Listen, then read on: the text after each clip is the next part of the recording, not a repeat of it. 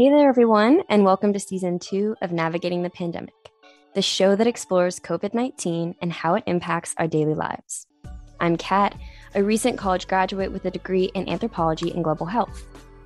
Just to quickly recap, this season is focused on the social determinants of health and COVID 19. In the last episode, I defined the social determinants of health as the non medical factors that influence health outcomes. And these can be the conditions that people are born in, where they grow up, work, live, and age. So today, I have the pleasure of welcoming Dr. Mir Ali on the show to discuss a research brief that he wrote on mental health consequences of COVID 19 and the social determinants of health. So thank you so much for being on the show, Dr. Ali. Before we begin discussing the brief, would you share a little bit of background about who you are and your expertise? Yes, thank you so much for having me on the show. It's a pleasure to join you. So, I am a health economist by training. I've been with the US Department of Health and Human Services for over 10 years now, working in the area of behavioral health. Almost all policy aspects of behavioral health sort of my research interest. So I've sort of done work on issues related to the opioid crisis, to access to health insurance among patients with behavioral health conditions, to issues surrounding children, youth, and families. So my sort of research interest sort of covers the whole breadth of behavioral health. Thank you so much for that background. I think it definitely gives listeners more context of who you are and adds a little bit to what we're going to be discussing today, which is a research brief that you wrote that is published on the HHS website. It's titled Mental Health Consequences of COVID 19, the Role of Social Determinants of Health. I really found this brief striking. And I knew that I had to have you on the show and that listeners would be really, really interested in the write up. Would you be able to give maybe a little bit of an overview of what the piece actually is and what prompted you to publish it? Yeah, sure. Happy to sort of discuss that. So, early on in the pandemic, we were sort of hearing a lot of anecdotal stories about how the pandemic is putting a stress on everyone. And we knew, like, anecdotally that this was sort of having a huge impact on individuals mental well-being, but there really wasn't much research on it. And then several sort of months into the pandemic, papers started coming out documenting that one of the impact of contracting COVID-19 could be worsening of mental health conditions. So, we wanted to kind of go a little bit deeper into that issue. And then what we wanted to do in this work was we wanted to see if these social risk factors or the social determinants of health, is there sort of a correlation between those and development of mental health condition. And from what we were sort of seeing in the literature, the evidence was that if a patient contracts COVID-19, and then if they are sort of followed after their contraction of COVID-19, many of the patients tend to develop a mental health condition. And so these mental health conditions could be recurring issue, something that, they were dealing with before they contracted COVID-19, or this could be a new onset, meaning, they did not have that mental health condition before, but now after contracting COVID-19, they had that condition. So in this brief, one of the things that we tried to do is we focused on just the new onset of mental health condition. So we purposefully selected patients who contracted COVID-19, but 12 months prior to their contracting of COVID-19, they had sort of no mental health diagnosis or mental health service use. And then we wanted to see, well, among those, how many of them do develop a mental health condition? And when they do develop those mental health conditions, what are those mental health conditions? And how does these social risk factors is influencing the onset of those conditions. And so we used a very large national multi-payer health insurance claims database to sort of dig into those issues. Wow, yeah. Thank you for such an in-depth overview of that. And it's research that needs to be done, especially now. We know that the risks of COVID exposure and disease outcomes really are not evenly distributed throughout the population, especially because people at the bottom end of the socioeconomic spectrum are faring so much worse now. And understanding mental health and how it relates to the social determinants of health is really, really important. And as you just talked about, really speaking to those social risk factors, it was really striking to me, but not surprising, striking, but not surprising that the odds of developing, a mental health condition after the COVID diagnosis was so much higher among people with health related social needs associated with like your childhood, your education, your employment, your housing, all of these things that are critical parts of shaping your health outcomes. And so I guess looking forward, I was also hoping to touch a little bit more on the long-term significance of the brief. It was published in April of 2021, and now it's January 2022. It's crazy to me how time flies during the pandemic, right? Right. But I was wondering if you'd be able to share any insight on how the literature has changed over the past year. I mean, I think, now, we know a lot more about the mental health impact of COVID-19. And, like more studies have been published that has documented this increased burden of mental health condition. There's now also, evidence of rising rates of mental health condition among children during the pandemic. This literature is still sort of limited, but it's growing. So we do know a lot more about the mental health impact, but there are still several gaps that remains, and hopefully we will see studies come out in the near future filling those gaps. For example, nationally, we really do not know how the rate of mental health conditions and services utilization has changed compared, pre-pandemic compared to, now during the pandemic among the general US population. Like, our brief that we published focused only on patients that have contracted COVID-19. But we know this the stress of the pandemic in general, is applicable to sort of everyone. So I think it's important to sort of look into the mental health condition among, the US population. Same in terms of treatment utilization. We do know that there has been increased utilization of telehealth or telemedicine for behavioral health treatment, but we don't have much specificity, like, for what specific conditions, for mental health conditions or substance use disorder.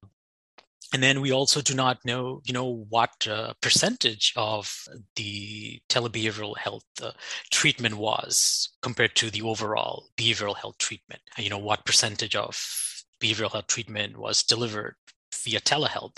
We do not know the percentage of foregone treatment. How many people in the absence of the pandemic would have been accessing these treatment but did not because of the pandemic.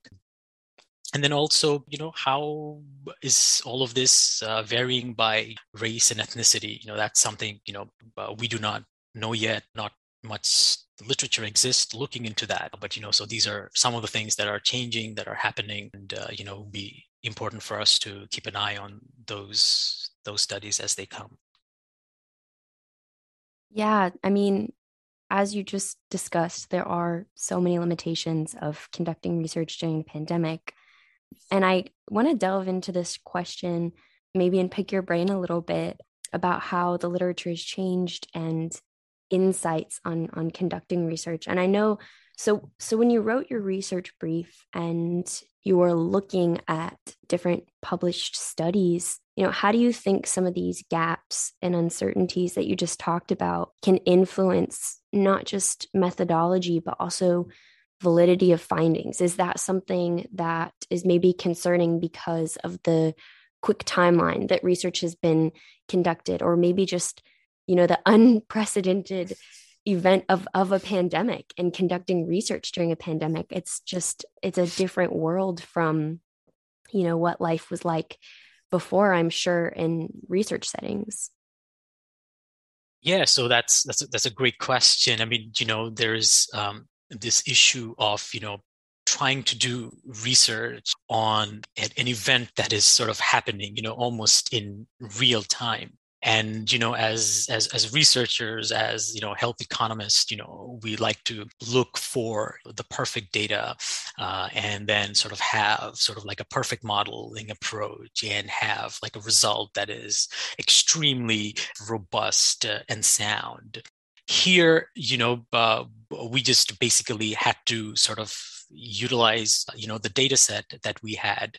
And, I have been fortunate enough to have access to these data sets that we have access to do this research. But I would say, in terms of methodology, analyzing the impact of events on health condition, that's not new. Health economists have done this and have been doing this for a long time, looking at, how a certain change in policy or a certain health shock has impacted service utilization, health condition, so those literature exists. And, here the challenge was access to timely data. We had access to a very, very good data set. And, many of the studies that are coming now, are sort of also, leveraging these, large health insurance claims databases, electronic health databases. And unfortunately, those data are very, very expensive to purchase, and not all researchers have access to those. But the survey data that are sort of coming out will be coming out now. I think that will sort of provide everyone sort of an opportunity to sort of, look into how the pandemic has sort of shaped health outcomes and treatment utilization and other public health issues. Even the research brief that we've put out, but it's not without its limitation. It's not perfect. So, there are things in the issue brief that we know, we need to sort of revisit. So, for example, in the issue brief, we were able to compare individual who contracted COVID-19 to individuals who tested negative for COVID, and then individuals who had COVID-19 like symptoms, and then sort of look at their mental health outcomes. But ideally, what we would have liked is to sort of, have a matched controlled sample of individuals who had contracted COVID-19, and then a group of individuals who haven't contracted COVID-19, but were sort of, very similar in other characteristics, let's say, their age, their gender, their race, their, socioeconomic conditions, and then compare what had the mental health outcome among the two groups. So, we were not able to do that. We sort of recognized that as a limitation in the brief. And, the other limitation in general, the difficulty of measuring social determinants of health using a health insurance claims database is that most of the providers do not actually utilize those indicators. So in the paper, we have used this thing that we call the Z code to identify these social risk factors related to education, employment, housing, childhood experiences, so on and so forth. And so there are ways for providers to document that in patients. But in our study, we saw like a little over 1% of the patient had those indicators. And we know that, these issues measuring social determinants of health and social risk factors in health insurance claims data is kind of limited because, many providers don't utilize that. We have an awareness of it, but how do you actually measure it? We sort of struggled with that a bit. And our take was, even though we have such low utilization, but the result was so staggering. What happens when these Z codes are applied after they contract COVID-19, but before their onset of mental health condition? And, whatever ways we have tried to dissect the data, it was still significant, and it was still predicting or showing high levels of correlation with onset of mental health conditions. And so which we, gave us confidence in what we were seeing. And then other data sets, let's say, electronic health record, which might capture some of these issues. Maybe the provider and the patients are having conversations about social risk factors, but doctors are just not billing for that. They're not utilizing this Z code for services utilization. Using machine learning and identifying the patient's social risk factors can be one way to tackle this issue. Some of the things which we were not able to get into this issue brief. Oh, wow. Yeah. I'm really glad that you shared that robust overview of, data mining and methodology and how it relates to your brief. And it was really forward looking. And sort of along that line, I also think it's really humbling and refreshing for a researcher to really explicitly recognize some limitations, because if people don't talk about shortcomings or difficulties, it's harder to address them in the future. And I'm really also glad that you shared some of those solutions that you found, because who knows, maybe somebody listening now is trying to understand gaps that they can fill, and now they have the knowledge to do so. Right, totally. And like, as a researcher, I would love to see papers looking further into this to sort of see, are our results really robust? Are the results sort of, holding up, utilizing different data sources or slightly different methodology? I would love to see that, and I'm sure the field would benefit a lot. Like, we were sort of talking about challenges, and that's where this conversation started. So yeah, that has been the challenge, but I don't think we'll ever find the perfect data set. Oh, absolutely not. Or ever have the perfect methodology. So it's important to recognize that, and then still sort of say, look, maybe it has some use. We wanted to sort of look at this new onset of mental health condition also, because, yes, in one sense, this was a very interesting policy question to address. We want to see how COVID-19 is impacting individual development or onset of mental health condition, but also methodologically here, when compared to other literature in the area which have looked into, onset of mental health condition after COVID-19, our results shows a slightly lower percentage of development of mental health condition, and we sort of expected that, and and that's fine. Thinking about your research design and also other possibilities adds a lot of context to how we interact with and understand the literature, because you have so much greater of an knowledge is power, knowledge is a tool, and when you understand the literature and where it can move, you interact with it differently.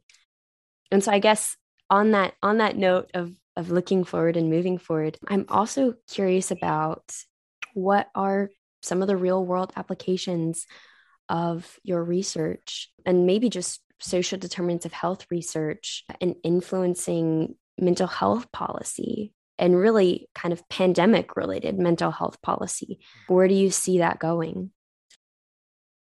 Fortunately for us, social determinants of health, there is widespread recognition that we do need to address these social risk factors, these social determinants of health in influencing patient outcome.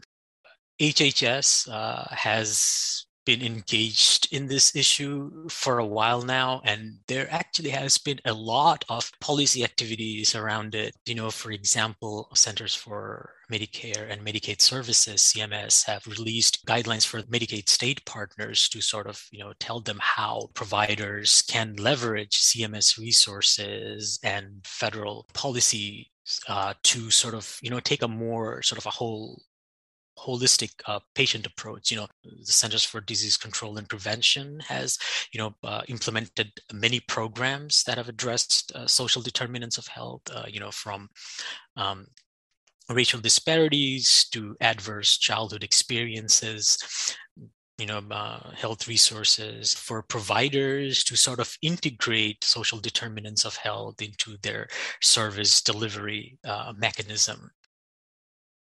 Lots of policy activities have have been happening in this space, and I'll be happy to share some of those links with you, and maybe you could share those with your listeners. But I think a lot is happening policy wise to address these issues in this space.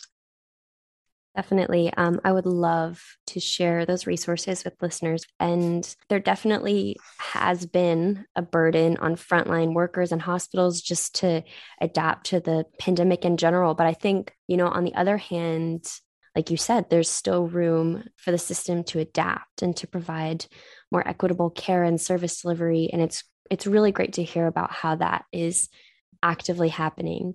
But I want to just thank you again so much for sharing all of this information and insight with me and the listeners. It has been such a pleasure having you on the show. If there's anything else that you want to share with the people, now is the time. Stand up on your soapbox. But I think just everything that you've said today has been really pertinent. And yeah, thank you again. No, thank you for having me on your show. This has been wonderful. I enjoyed talking about it. And so, thank you for the opportunity. So thank you guys for listening and catching up with me. And make sure that whatever platform you listen on, turn on notifications for the podcast so that you can be the first one to listen to new episodes. And it would make me super, super happy if you'd share this episode with your friends, your families, your colleagues, your neighbors, strangers.